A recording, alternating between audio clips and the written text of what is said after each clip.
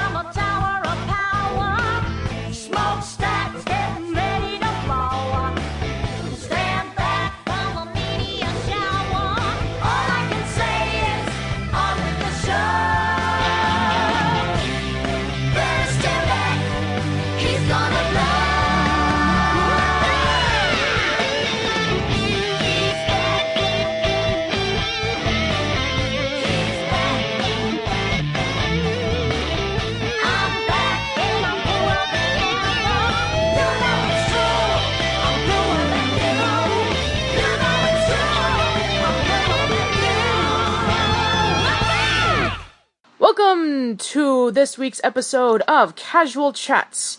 I am Patricia, and we're starting off 2015 with a bang. We have brought back somebody whom Kevin and I interviewed around 2 years ago, but this is the first time in which we've had her as our guest. She is a very well-known actor, both on television, on stage, and most likely for a lot of you kids, she has been a huge voice actress, voicing characters such as Snap from Chalk Zone, as well as Reggie Bullnerd. She was Cheese in Foster's Home, Dexter and Dexter's Laboratory. We have Candy Milo. Candy, welcome to Casual Chats. Thank you. Hi, Patricia. How are you today? I'm doing wonderful. It's a really nice sunny day here in Florida, and I take it over there in LA it's wonderful. Oh, yeah, but I love Florida. I do. I love Florida. I sang with in Walt Disney World. I was an All-American college player many, many, many moons ago, and I have very great memories of Florida, Orlando, and all around there. It's great. Oh, yeah, that's definitely wonderful. Now, Now, we've asked numerous questions around 2 years ago, but I'm sure for maybe some people, they like to get some updates on what you've been doing. But before we do that, we want to discuss about, where you got your inspirations for acting. Well, I think it was kind of something that was always inside of me, that I really had always wanted to do something in the arts. My father, who is long gone, but I have much older brothers and sisters. He was in show business, and I just wanted to follow in his footsteps. And I actually started as a singer, but in high school, I had a wonderful drama teacher named Kathy Spielberger, and I got a lot of my inspiration from her. I think that was a really important start. And then I was lucky enough many years later to work with Michael Bennett in the first national tour of Dreamgirls. He wrote a chorus line. I got to work with geniuses like Michael Bennett and Michael Peters, who choreographed Dreamgirls with Michael Bennett, but also choreographed Thriller and a lot of Michael Jackson's earlier videos. So I pull from professionals better than myself, I like to say, but I don't think that I'd be where I was without my high school drama teacher. Now, were there any particular actors or actresses that you also got your inspirations from? Oh, yeah. I think I loved Anne Bancroft, which is a very bizarre name to go back to. She is gone, but she was married to Mel Blanc, and she was a beautiful actor who also was a director. She directed Dom DeLuise in this fabulous movie called Fatso, and she was the lead in, it just went out of The Graduate. And I just loved her and wanted to be her. And I think Marlon Brando was a big influence in my life, how he acted so organically. I really love that. And then I think performing-wise, comedian, all around, doing everything was Madeline Kahn. that I thought she was amazing in Young Frankenstein and everything that she ever did, Blazing Saddles. And then even later in life, before she passed away, she was doing a lot of cartoons. So she was my big idol. And then I was lucky enough to meet a big, huge inspiration, and we are now friends, and that is Laraine Newman, who was on the first season of Saturday Night Live, does a lot of cartoon stuff, and she's an amazing actor and comedian and writer, and I wanted to be Laraine Newman when I was growing up, when I saw Saturday Night Live. I just think she's wonderful. So those are some of my star inspirations. Oh, that sounds really wonderful, considering that, speaking with, discussing about all of the inspirations you were talking about, Young Frankenstein recently celebrated its 50th anniversary. SNL... Wow.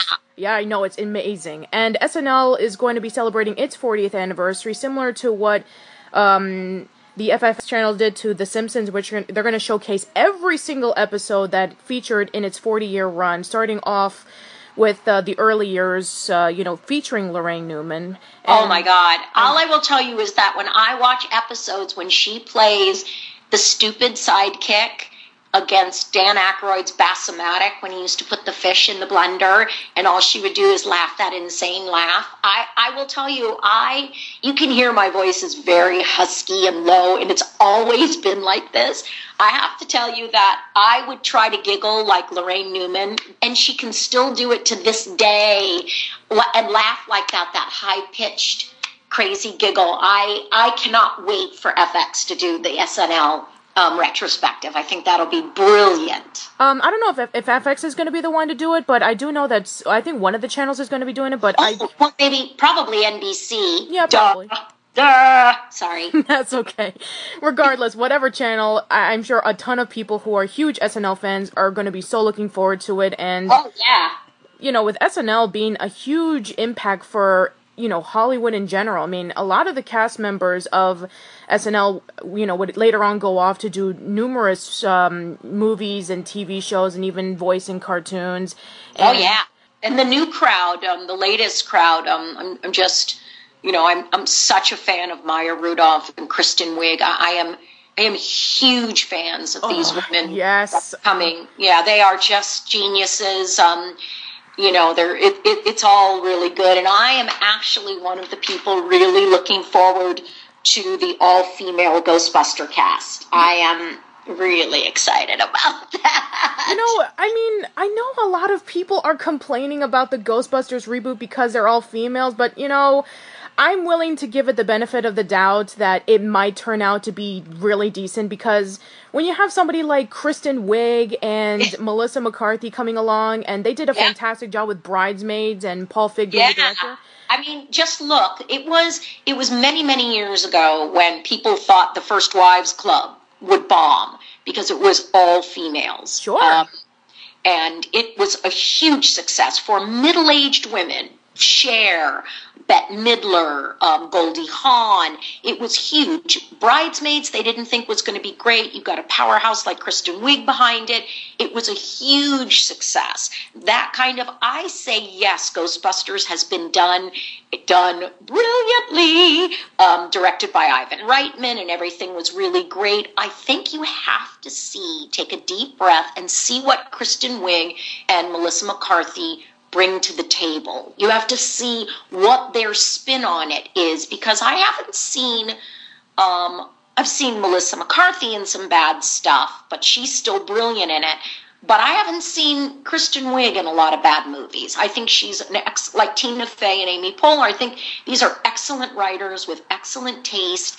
I just can't wait to see how in the heck they make it all female. I can't wait. I'm excited for it. And come on, Tina Fey and Amy Poehler, how many times have they, hosted various, things on TV, and how many times that people absolutely love that? Yeah, and they do the most thankless job in the world hosting Golden Globes, and I think they knock it out of the park every single time. I love watching them. So I like to say, let's give Ghostbusters a chance, and I'm the girl that's really excited for it. Yeah, well, Thank you, Candy. I'm sure that maybe when people listen to this podcast, maybe they'll be able to give Ghostbusters a little bit of a chance. I think so. Girls are not bad. Nope. Girls are not icky. We do not have cooties. Let's give it a shot. Exactly. So, discussing about, earlier parts in your career and seeing about how you not only performed around Disney World and you also sang and you also did stand-up performances alongside with people such as the late Joan Rivers and Howie Mandel. And from what I've also read, also being a part of some sort of kind of like an attempt of a reality show or something. Yes. Many, many, many moons ago, I went to a call, and the paper that was around LA was called Dramalog, and it's now Backstage, and now it's called Backstage West. And they had a call for like a rock group like the Monkees that they were putting together with Davy Jones and Michael Nesmith. And I was like, oh, I'm going to do that. So I went to this dance studio in LA called the Debbie Reynolds Dance Studio and waited with like literally 1,000 women. The audition started at 9 and I got there at 6 a.m. and I was like number 100. There were already women lined up. And it was this huge cattle call over 3 weeks where they were looking for the world's first reality show, and that was they were putting together a girls' rock and roll group to travel around the United States, and they needed 5 singers who had interesting lives. And at the end of it, I was chosen, and I traveled around the United States for 16 weeks in a bus with a mic pack on, and they filmed my life. They filmed everything. And it was quite interesting. I learned a lot about myself. I also learned, Patricia, the way I don't want to go, in life, how I would probably never do something like that again. And I would not encourage anybody else to do it because so much of the reality is in the edit. And the editors can make things that never happened look like they happened. And it was just too much of a fishbowl, and I had just lost my dad to a heart attack during the beginning filming of that, and to have that personal tragedy be so focused in the movie, it was really tough. But it was called Reaching for the Stars, and we were on the Tonight Show with Johnny Carson at the end of the show live. So it was a really interesting time of my life. Yeah, and considering about how popular reality shows are and how manipulative and how controversial it can get, it's just, right. I mean, it's just really messy. And, for some reason, people just love to watch it because it brings them out of reality. But then there are some people who hate it because it's not realistic. Right. Well, I think you know this for a fact. You know this in your heart. People will do anything for money. Sure. And also, I think people watch because it makes their lives seem better when you see all these people so screwed up, and I think it's like, wow, at least I'm not that bad. I remember watching the first season of Mob Wives thinking, oh my God, I cannot believe that none of these women are arrested. This is like The Family. And I laughed along until I watched, and almost to a single one, every one of the children of these women are just so messed up and forced to acknowledge that their fathers, their uncles, their grandfathers are all in prison, and everybody across the United States knows now. And it's very intrusive, and the internet doesn't go away. It's there forever. Yeah, that's true. Once something that you do and you regret doing gets posted, it's going to spread like wildfire, and you'll never let it go. Absolutely, yes. And considering that one of the women from Mob Wives is already in jail, that just goes to show you that not everything is sacred. Right. And you're not safe just because you're saying it on TV. You're not safe. Reality, we have a First Amendment right, which is to the free speech, okay? Yeah. You are absolutely allowed to say whatever you want. Free speech does not mean that there are no consequences to what you do or what you say.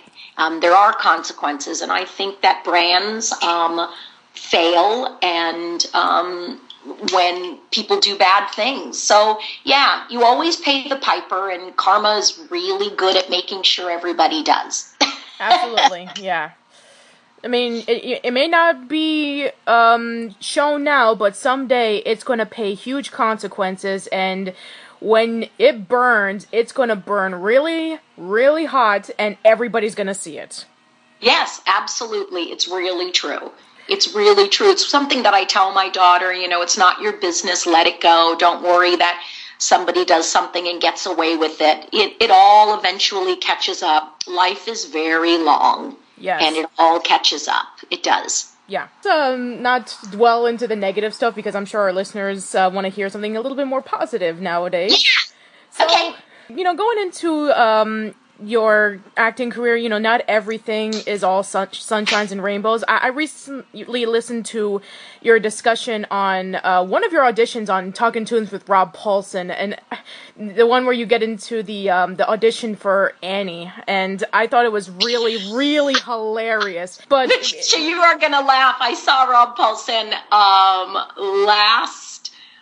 when I just saw him Wednesday, and we were talking about it, and I got a chance to tell him that when the microphone stopped, he and I continued to talk. He was in my home, and we are friends.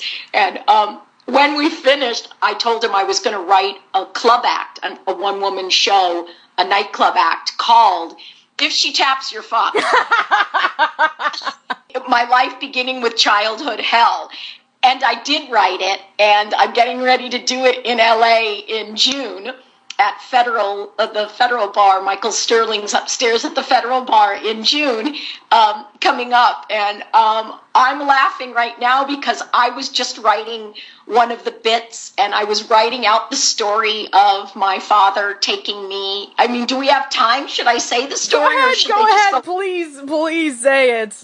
All right, so the creators of Annie were in the Bay Area, the San Jose area, which is San Jose, California, which is where I'm from. And they had scouted about 6 of us girls who came from San Jose to fly down to LA and audition for the first national tour of Annie. And I was really young. I was like 14 or 15, girls younger than I. And we all flew down and on PSA Airlines, that is no longer. And we arrive and we go to the First Methodist Church, which is on the corner of Highland and Franklin in the heart of Hollywood. And we're all lined up. And one by one, we're cut. Some of us are cut. We're too old. We're also getting ready to go into late teens or real teenagers, and they want little girls. So I keep getting kept, even though I am close to 15. I'm very dark. I'm Italian and Latin, and I am dark complected, and, they wanted like little white orphans at that time, and they keep keeping me because I can tap, and I'm a really good tapper. So I'm tapping, and we sit outside, and, 2 of my little friends stay in the room, and they eventually get the tour. They actually did it. Oh, cool. But they keep me and they have me wait, and they say, we just want to see this one last girl. We're waiting for her. So just wait outside, and then we're going to teach you this other song. So we're waiting outside, and in walks this tiny girl. I'm sure she was 10. She looked like she was 5, and she had gigantic brown eyes and this mop of curly black hair. And my father, who's sitting next to me and who has lit a cigar indoors inside this thing, looks at me and he said, you better hope this fucking kid can't sing. And I looked, and he, I don't know why. I don't know why he said that. And I just looked at him, and I thought, oh my God. So she's really adorable, and she walks by and she waves, and I wave, and my dad starts laughing.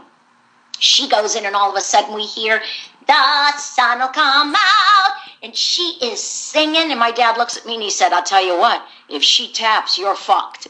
And then like 2 seconds later, we hear, whackity, whackity, whack, whack, whack, whack, whackity, whack, whack, whack, whack, whack, whack, whackity, whack, whack, whack, oh, wacka, wacka, whack, and she is tapping up a storm. My dad looks at me and goes, let's go, you're done. And I said, I am not done. I am not leaving until they tell me I am finished. And my dad looks at me and he goes, oh, you're finished. And he starts walking away. And I'm sitting on this bench outside the door, and I cross my arms, and I cross my legs, and I am not moving. And he's down all the way at the end of this long hall, and he whistles. And he's like, let's go. I said, I'm not leaving. And they open the door, and Charles Strauss sticks his hat out, and he says, Candy. And my dad screams out, you're done. And Charles says, well, yes, honey, you're done. Thank you so much. You were so great. You are so wonderful. And my dad starts walking, and that was it. Now, the bad thing was I didn't get the show, and I was really devastated. The good thing was I was so mad at my dad that I didn't get mad at them, and I didn't really like pine after the show like a lot of crazy women my age who didn't get the show. Like, they still wear red wigs, they're still so into Annie and what could have been and blah blah blah.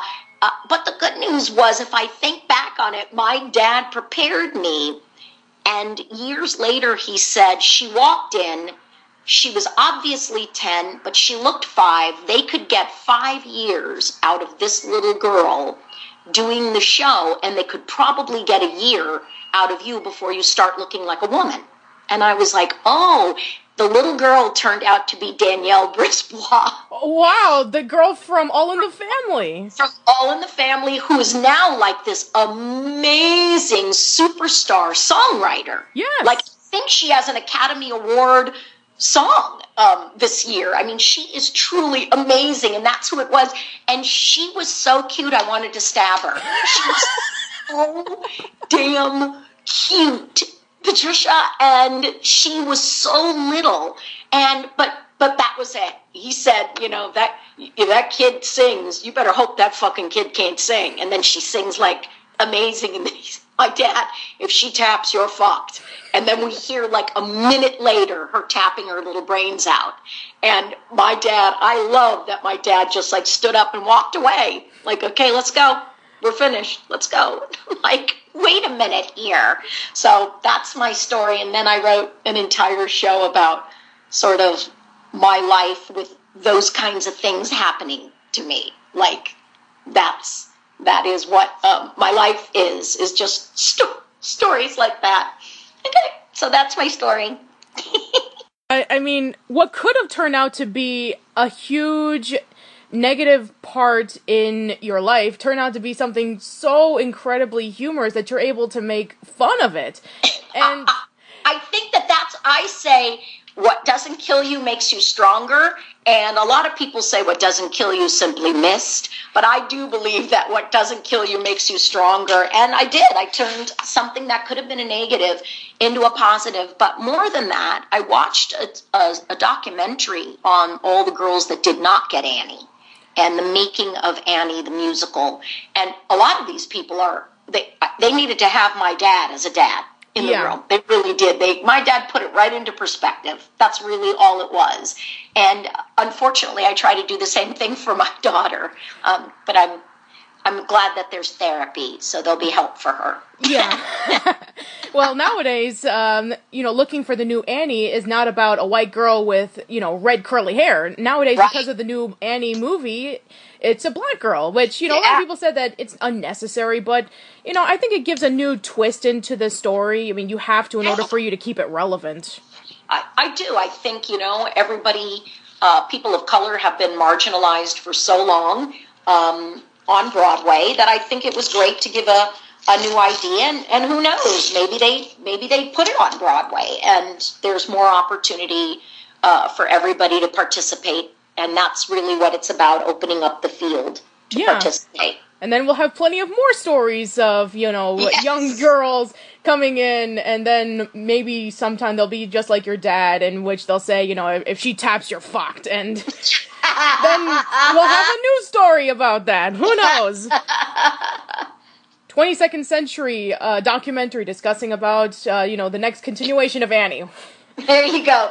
And Annie is still running, and they're still using television stars as Miss Hannigan. Still in the 22nd century. Yep, they still are. Anyway, but I really like your, philosophy of taking what could have been negative into something strong, because I was born with Asperger's syndrome, and I've been told a lot as a young child, from numerous doctors and therapists, that I wasn't going to speak, I wasn't going to graduate from high school, I wasn't going to be, functioning in normal society. But, long story short, not only was I able to speak, I graduated from high school, I graduated from college, and I was on the dean's list twice. And, last time I checked, I still am functioning normally in society. I have a job, I have friends, and I seem to be, perfectly, normal. I mean, the job that I'm currently working at, I am surrounded by a lot of people who are, Down syndrome, or who have physical and mental disorders, and I, feel for them, because they could have been so depressed, but I always see them so happy. They're always cheerful, and it's like, what doesn't kill you makes you stronger, and you can be able to take something so negative and be able to bring it up. Some people that I've met over the years who have had Down syndrome are some of the nicest and happiest people that I ever met. Yeah, and I don't know if you know, but when I was a child, my father, when he quit show business, opened California's first halfway house for, mentally ill, mentally disturbed, emotionally disturbed people. And he forgot to get us a second house. I lived in with people who were differently abled, and I saw and was face to face with people who saw what life had handed them, and they could either be medicated and be depressed all day long, or that they could rise above it and find the joy in what they could do. I think today people are so, everybody wants to be a superstar, that when you don't really have the ability to be a superstar, that bar is so high that some people can't find joy in just being alive. And I think that when you work with people with Down syndrome and people who are differently enabled, and they have different issues, happiness and success to them is on a whole different playing field. It's a whole different reaching for the heights. And I think it's wonderful. And, it's so funny. I think Asperger's is it was made famous by all the famous people that had it. But I think we'll find one day that it is not a liability for anybody, Patricia. It is you just see things differently than everybody else does. Yeah. And that's what I really believe. And you feel things deeply and different than anybody else does. And I think that's the main difference of Asperger's and people without it. I really do. Yeah, definitely. People who are autistic or have Asperger's syndrome, they are different. They do feel odd, especially when it comes to talking to people or trying to develop social skills, or they like a certain thing more than others. They even become obsessed with it. But in some ways, we are able to function just like everybody else, and we're able to have advantages over people who are considered to be quote-unquote normal. Right. I think, just remember that someone who doesn't know you decided what normal was. Yeah.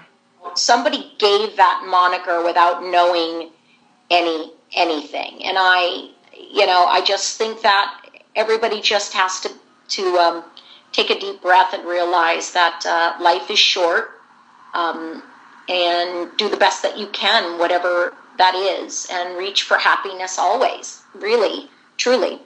Absolutely. Wow, we just got a little bit on the downside again, so I'm very sorry. Let's try bringing it up again. Take 2.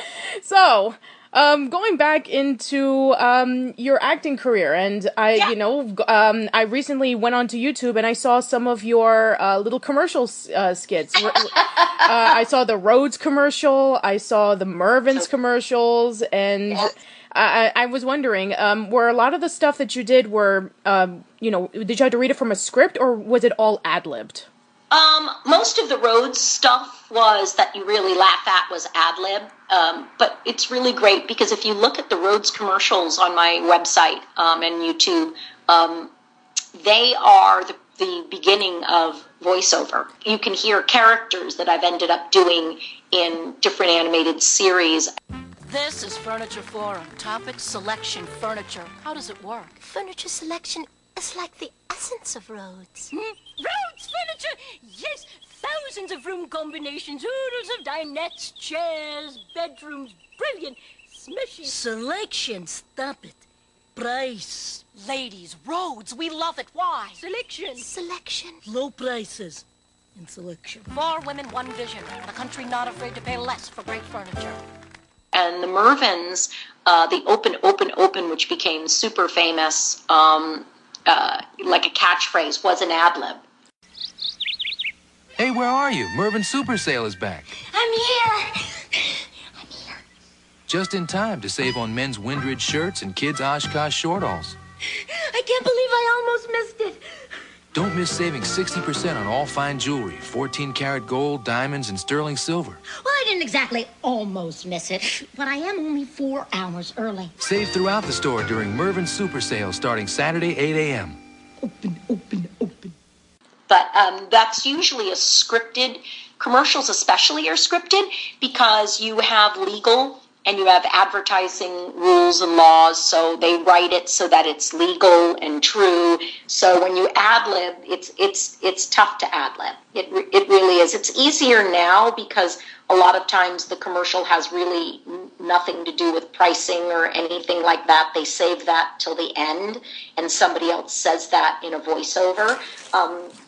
But I still do love it because I think of commercials as 30-second movies. And they're super fun to do, and they are, the only drag is they start at 6 a.m. in the morning, and you have to get there at 5 to get in makeup, which means you have to get up at 3, which means you have to go to bed at like 5 days before. They're just early morning shoots that I hate that. I'm not an early morning girl. Yeah. So another question I was wondering about, besides, commercials and you also did performances on stage. Like recently you did Scary the Musical. I've been seeing a lot of Twitter posts on that.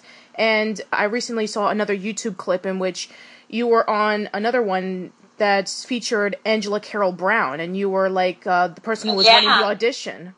That was really great. That's fabulous. That's very good. You wrote that? That's great. Listen.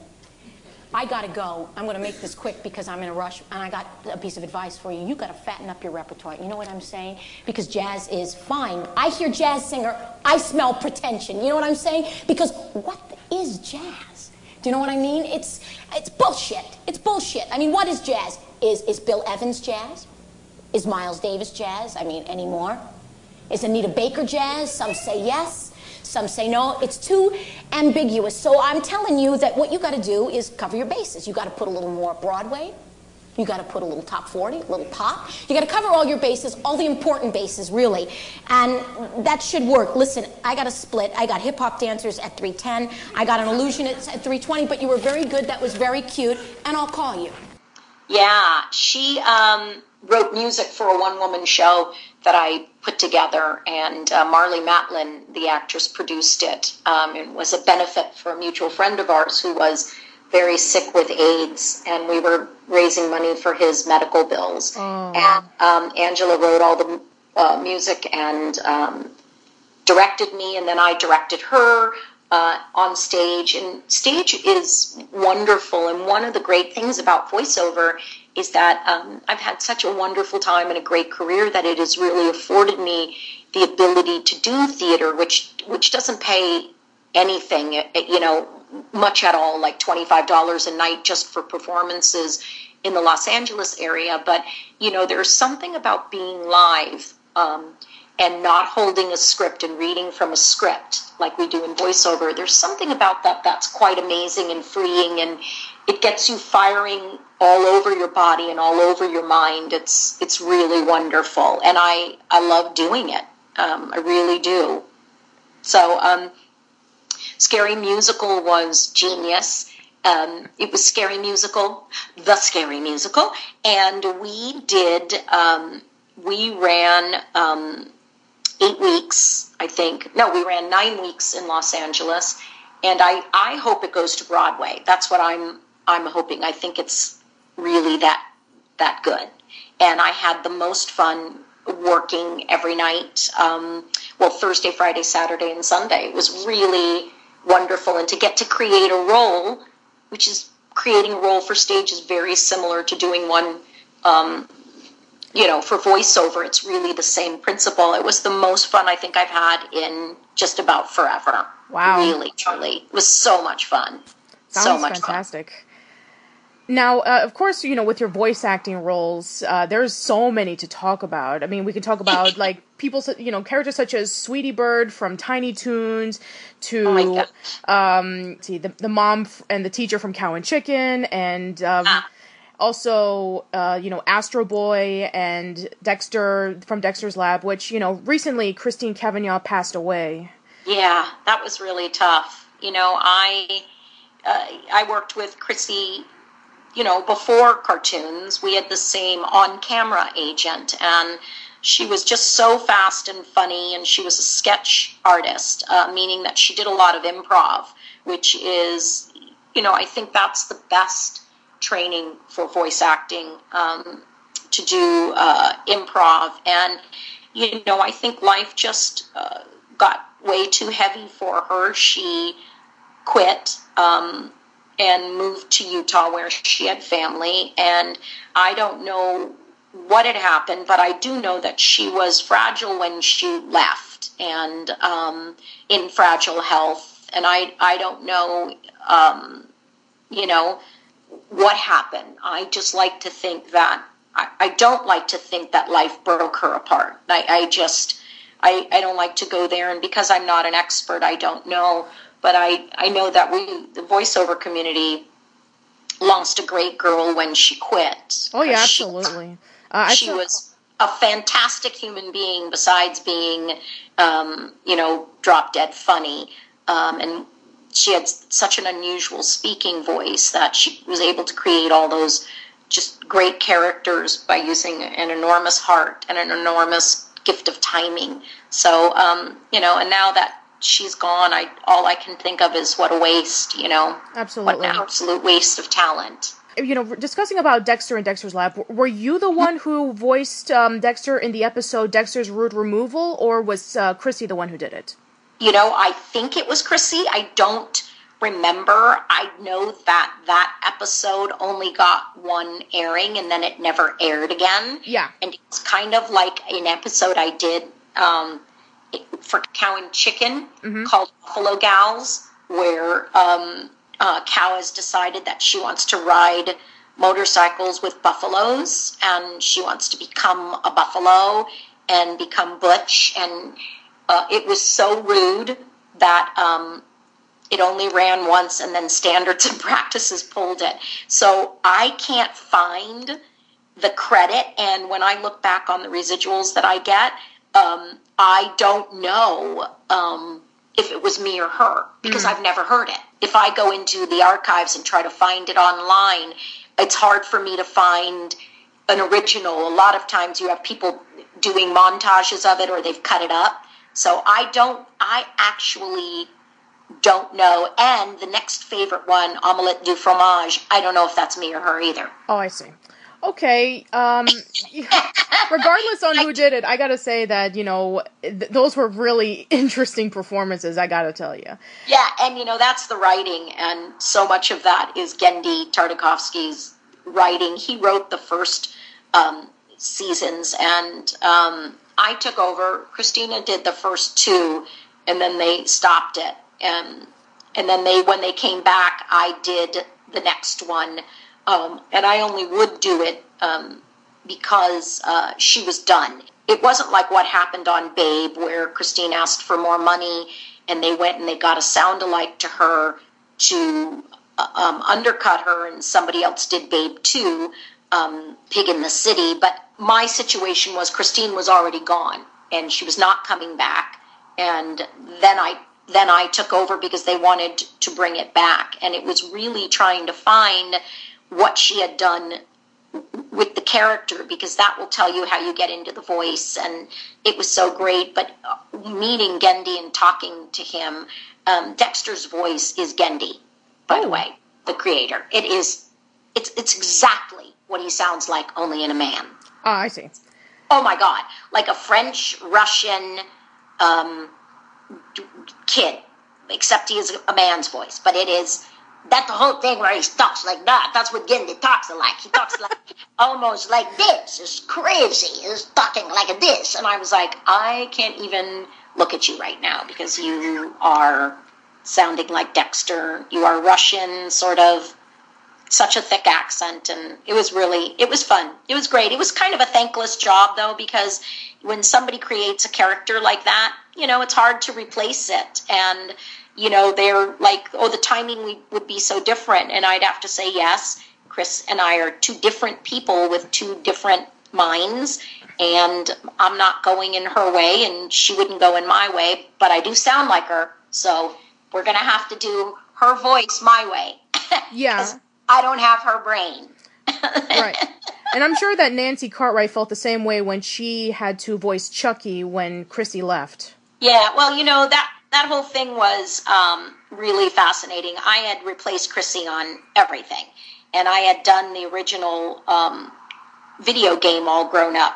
And I was replacing her, and then they were afraid that the brand was failing, so they decided to get a celebrity, and that's how Nancy Cartwright came in, because the early episodes of Nancy as Chucky, she sounds like Bart Simpson with a cold. Yeah. And I had already been up and running, but the powers that be at Klasky Csupo, who had created the show, were looking for a way to revitalize it, and that's when they put Nancy in the part. But I had originally done the role of Chucky. It replaced Chrissy already on numerous videos. Mm-hmm. Interesting. Yeah, in video games, I mean. So it was really very interesting, and that's the politics of voiceover. That's, the actor doesn't own the brand, the studio does, and so they decided to go that way with it. And I know Nancy, and I think she eventually did just a really great job, but it was tough. We didn't want to step in and do somebody's job and then have them come back and want their job and then hate us, for having taken it. So we all wanted to make sure that she was really retired and gone before we did anything like that. So it was great, but I'm really sorry that we lost Chris. She was fantastic, really, truly. Yeah, definitely. And once again, we are going through a negative. Oh my! What is wrong with me? On our show, yay! Yay! Take 3 of happiness. Okay, so back to the positives. Oh yes. Man. Recently, if any of you guys check out my channel, I gotten a package from Bill Burnett, and he gave me an unreleased Chalk Zone CD called the Chalk Zone Double Dozen. And listening to, all the songs again and rewatching the episodes again, I thought that, you, E.G. Daily, and Hynden Walsh did amazing singing the songs and performing as the characters. What was that experience like? Oh, first of all, great cast members. Second of all, Bill Burnett is a genius. Great. He is so fantastic at creating these worlds. Think about it. Where do chalk drawings go when kids erase them? I mean, that is the most genius concept on the planet. And he would write these songs once a week. And we had 2 recording sessions. He would write an episode of Chalk Zone, and we'd record it, and then he would write a song, and we'd come in the next day and record it. So, I mean, he was doing amazing artistic output, just an amazing amount of work every week, and it was so fun. And E.G. was so wonderful to work with. She's such a fantastic singer and songwriter. Hynden was amazing. It was the most fun. But the episodes were so great, and we wanted to do MTV released videos on Nick, like these make music videos, animated videos out of our songs, and I don't think that they sort of bought off on it, but that would have been like really amazing. Before there was a Radio Disney, kids would have been able to watch Nickelodeon and see these great music videos for kids. So fun. What were your favorite songs that you performed for Chalk Zone? I think Merry Chris Hanukkah Mas. Oh, I love that one. Yes. Yeah, that was just kind of genius. And then Escucha mi corazón, Listen to My Heart. Yes, I love that one as well. Yeah, just some great, great songs. We had, Susie Williams on there as well, and Jess Harnell, just these amazing singers and actors as well. It was so fun. It was really a great time. And, we got cut short on what we were... Our show was, I think we only did like 22. We didn't even do the full 26 before they decided, to pull the plug. And it's a shame because I thought it was just this genius show. And people your age, they really remember it. They know it. They remember it. It was such a good show. Absolutely. Such a good show. Great for kids and really highly imaginative. And you could reach way down to young ages, and you could go all the way up to 10 or 12. Yeah, definitely. Really and the complete series of Chalk Zone is finally released on DVD, so kids can be able to watch it, and they can be able to listen to the music. That's so great. That is so great. Yeah, that's so wonderful. That makes me really happy. Absolutely. And another one which, a lot of people wanted to, discuss on, they want to know about your experiences with Cool World. Now, we discussed about it briefly when we asked you this question 2 years ago, but were there any other stories that you didn't mention when we first talked to you about it that you want to share with us? I think that one of the great things about dealing with Ralph Bakshi, who is actually my friend on Facebook, and he is active on Facebook, and he posts a lot of drawings that he does, which is so cool because he does, he did The Hobbit, yes. Fritz the Cat, and, he's got, Metal Gear or something like that, and he'll put up, but he puts up the artwork for Chalk Zone all the time, and it was quite amazing. I don't know if I mentioned last time that when I went to the set was painted by gang graffiti artists. No. Yeah, so the background that they used, that Brad Pitt and Gabriel Byrne and Kim Basinger. Oh yes, he who should not be named. Yes, I know. God, don't even get me started. Don't even. We know. Negative. All right, so the whole set was all tagged and graffitied out, and Ralph had hired and Frank Mancuso Jr. had hired graffiti artists to paint the set, so you can see all this tagging, and it was just like this amazing movie. And I don't know what.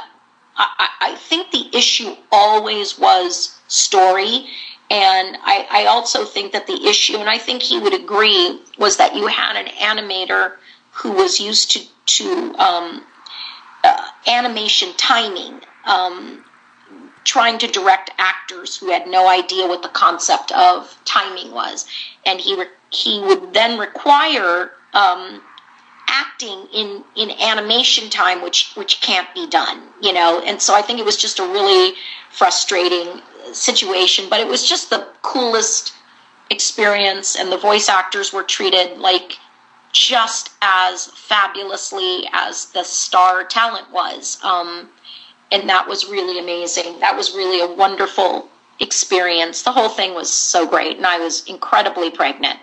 Yes, you did mention that 2 years ago that you were 8 months pregnant with your now daughter Gabby, who recently was on State of Affairs with Catherine Eagle. That must be so amazing. Yeah, she had the most wonderful time. She said it was super well written.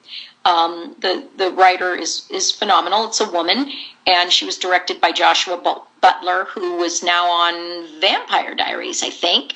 And he is just, I think she had a wonderful time. And it was interesting, her process, which I'll let her hopefully tell you about, was that, it was a long time coming. She auditioned and then didn't hear anything and thought she got it and didn't hear anything. And I kept saying, you never know, you never know. You just be patient. And it turned out that the part that she got was part of a 3-episode arc, and she was in the 3rd episode. Her character appeared in the 3rd episode. So when they I guess they pin you now, or they do something, and I don't know what it's called. I haven't done on camera in a while for television, and then nothing happened, and she said, I didn't get it, and she said, I'm going to cut my hair, and I said, you are a dumb girl. Don't do anything until they tell you no, that you didn't, until your episode is actually filmed. So it turned out that it was so great. She had a wonderful time. It was just a great experience, and it was so fun. And she's also doing a lot of voice work, and I will let her tell you about that. But it's so fun to raise a daughter while doing show business, and then have her turn out to love it so much. It's really wonderful. It makes me very happy. I'm very proud of her. I'm very glad to hear that. Yeah, I'm excited for her. So we have new stuff. I have new stuff coming out. Oh, cool. Please, share. So with what's already on the air or available on Netflix is I am in The Adventures of Puss in Boots, and the role of Antonio Banderas is voiced by Eric Bauza, who's amazing. And I play this kid Pickles, and I play a goblin named Clevel. And so far, almost all episodes produced have been us in, and it's so wonderful. The show is run by Doug Landale, and he is fantastic. The writing is really great on that, and it's on Netflix now, and it is CGI, and it's gorgeous. It's fantastic, and I'm so proud to be a part of it. And then on Nickelodeon, I was part of a shorts program that I had done 4 or 5 years ago, and they decided to make this short called Pig, Goat, Banana, Mantis, and it was this very, very cow and chicken-esque, absurd, phenomenally funny short, and now they've changed it to Pig, Goat, Banana, Cricket, and we are airing in October or sooner on Nickelodeon, and we have 26 episodes that we're recording right now, and I'm in the coveted role of Goat, who is a psychotic wannabe mega songwriter, singer. And she's horrible. That's perfect. Oh my God, Patricia! Oh my God, I'm actually wearing my Pig, Goat, Banana, Cricket t-shirt right now. Oh, cool. The show is psychotic, and it makes me so happy. I can't stand it. Every Wednesday, I sit in the same chair that I sat in for Chalk Zone, which is, and My Life as a Teenage Robot, which is amazing. Yes. Sit in my same chair in the same studio with the same fabulous engineers, and we are making a show that I think is going to be a huge hit. I'm hoping they bring us as a panel to Comic-Con. Oh, that would be so good, yes. It's really, really wrong. And I mean, Goat sounds a little bit like this, and there's something just so wrong with her. She's so wrong. I love her. It's a lot of fun. And then what else did I do? I did Camp WWE for Film Roman, which is really good. And I think that's online. And it is the wrestlers of today, these big grown hairy men, as kids. And they go to sleepaway camp as... Really? Oh my God. And I play Kane, which is just amazing. He grunts a lot. It was really fun. It was really fun to be a part of that. That was really great. And let's see, I did Scary Musical, Yep. and I did a film called Bark Mitzvah. It's a short film directed by Kendall Goldberg, who is a student at Chapman University, and it was written and produced by Carly Glenn, who is a senior in University of Hartford. These talented It was like a student short. It was the funniest thing I have ever done, and we are getting ready to, I'm going out to New York to a screening of it at the end of March, and it's just hilarious. It's about a family that bar mitzvahs their dog. Oh. And it is just hilarious. We had a real rabbi.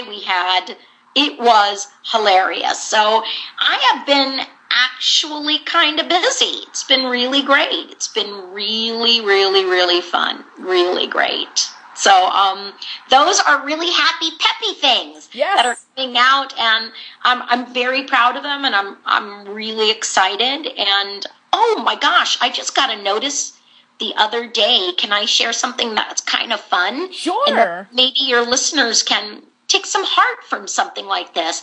So I was asked to come in and do a scratch track. Are you familiar with what a scratch track is? I believe so, yes. Okay, so for people who are not, basically I just lay my voice down in the role. They're probably going to hire a celebrity for a feature film so that the animators can get a really super good head start on it. Because people who don't do my line of work every day, they tend to want to see what's happening, and they just want to, they put the animation up, and then the voice actors act to the picture, and they remove my scratch, and that's it. But it gives the animators something to draw to, and it really gets the ball rolling. So I was doing this thing called the Snow King, and I played the role of grandmother, and she sounded something like that. She was crazy, and they kept my voice. So I am the role of grandmother. All right, that sounds fantastic. Is like, and how did I know? How did I find out? I was looking for things to talk to you about today. Like, I wanted to make sure I didn't forget anything new and fabulous and fun that I was doing. And it's listed on my credits on IMDb. Oh, cool. I was like, oh my God. Oh my God. So that is very exciting, and it makes me smile, and it makes me so damn happy I can't stand it. Yes, I'm really, really looking forward to the new movie when it comes out. And yeah, it's beautifully rendered. They're doing it all in Russia, and it's beautiful. And I think that the guys that are doing the animation have a great sense of humor and a great sense of timing. So you'll get the beautiful story of the Snow King, which can be a little dark and gothic novel, and then you'll get this crazy character of me singing disco songs whenever yes. If you want my body and you think I'm sexy, come on, baby, let me know. That's what she sings when she's waiting for spells to happen. That's great. So it makes me really happy, because I will tell you, when you're just scratching a track, you have much more fun because you're open and you're free, and you're like thinking of all these fun lines that probably Kristen Chenoweth or somebody fabulous is going to say, and then they're going to say, and then when it's you, you're just like, I can't even stand myself. I'm so excited. Yeah, definitely. And it just goes to show you, for any actors or actresses out there, whether you be performing live or performing with voices, even if you think that you're not going to get anything or any particular role, just have fun with it. You never know what could happen. Do you know what my mom used to say? Show up. Just show up. Show all the way up. You never know. And I've been doing this so long, and I still auditioned. I still audition. Nobody gives me a job. Nobody calls me and goes, oh, let's get Candy in. Only time that I get, oh, let's get Candy in is if I've auditioned and I've earned it. So I tell everybody, I am not sitting any princessy perch. I have a method that I do to create my characters, and then I audition just like everybody else. Absolutely. Everybody auditions. For some people who are wondering about, how do we get some of our guests over? The guests don't come to us. We have to go to them. We ask them. We ask them Yes. either on Facebook or Twitter, or we email them saying, hey, would you be interested in? Most people say no because they're busy. Right. But then there are some people who are wonderful like Candy will say, yes, absolutely.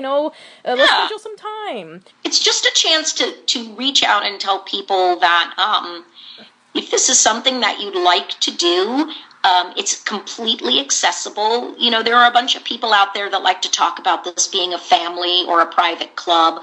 Well, yeah, I do work with a lot of the same people, but I also work with a lot of brand new people. So I always tell people, yes, it's very similar to a family, but I have a family. Thank you very much. What it's similar to is the cast of a movie that keeps shooting every week, and you just change some people on it. Like I go on and I do guest stars on Breadwinners. Am I there every week? No.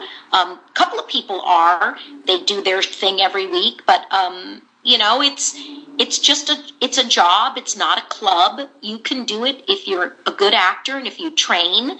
You can do this. It isn't easy to get into because there are so many people who still sound like they do, and they're still doing their characters, but nothing is impossible. Trust me, nothing is impossible. Really.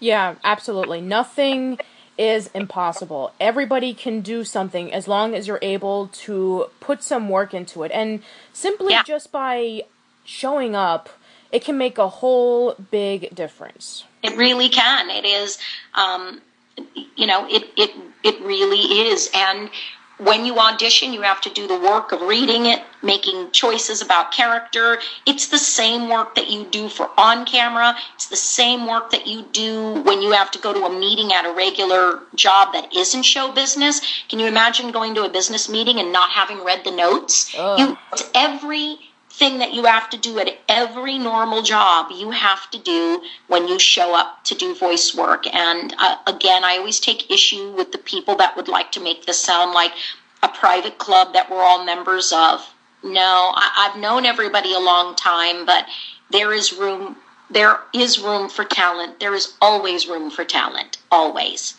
Absolutely. And I think that, you know, with everybody who is planning on doing any job, even if it's not acting, can be able to take this into heart. Absolutely. And just, you know, like my mom said, show up. Yep. Just show all the way up. All right. I don't think there's any other questions that I want to ask. So, okay. Any other plug or promotions that you want to share right before you go? No, I think that anybody that wants to ask anything, you can follow me on Twitter. I'm on it pretty regularly. I'm not on Facebook as much as I probably should be. Part of that is because I don't remember my password.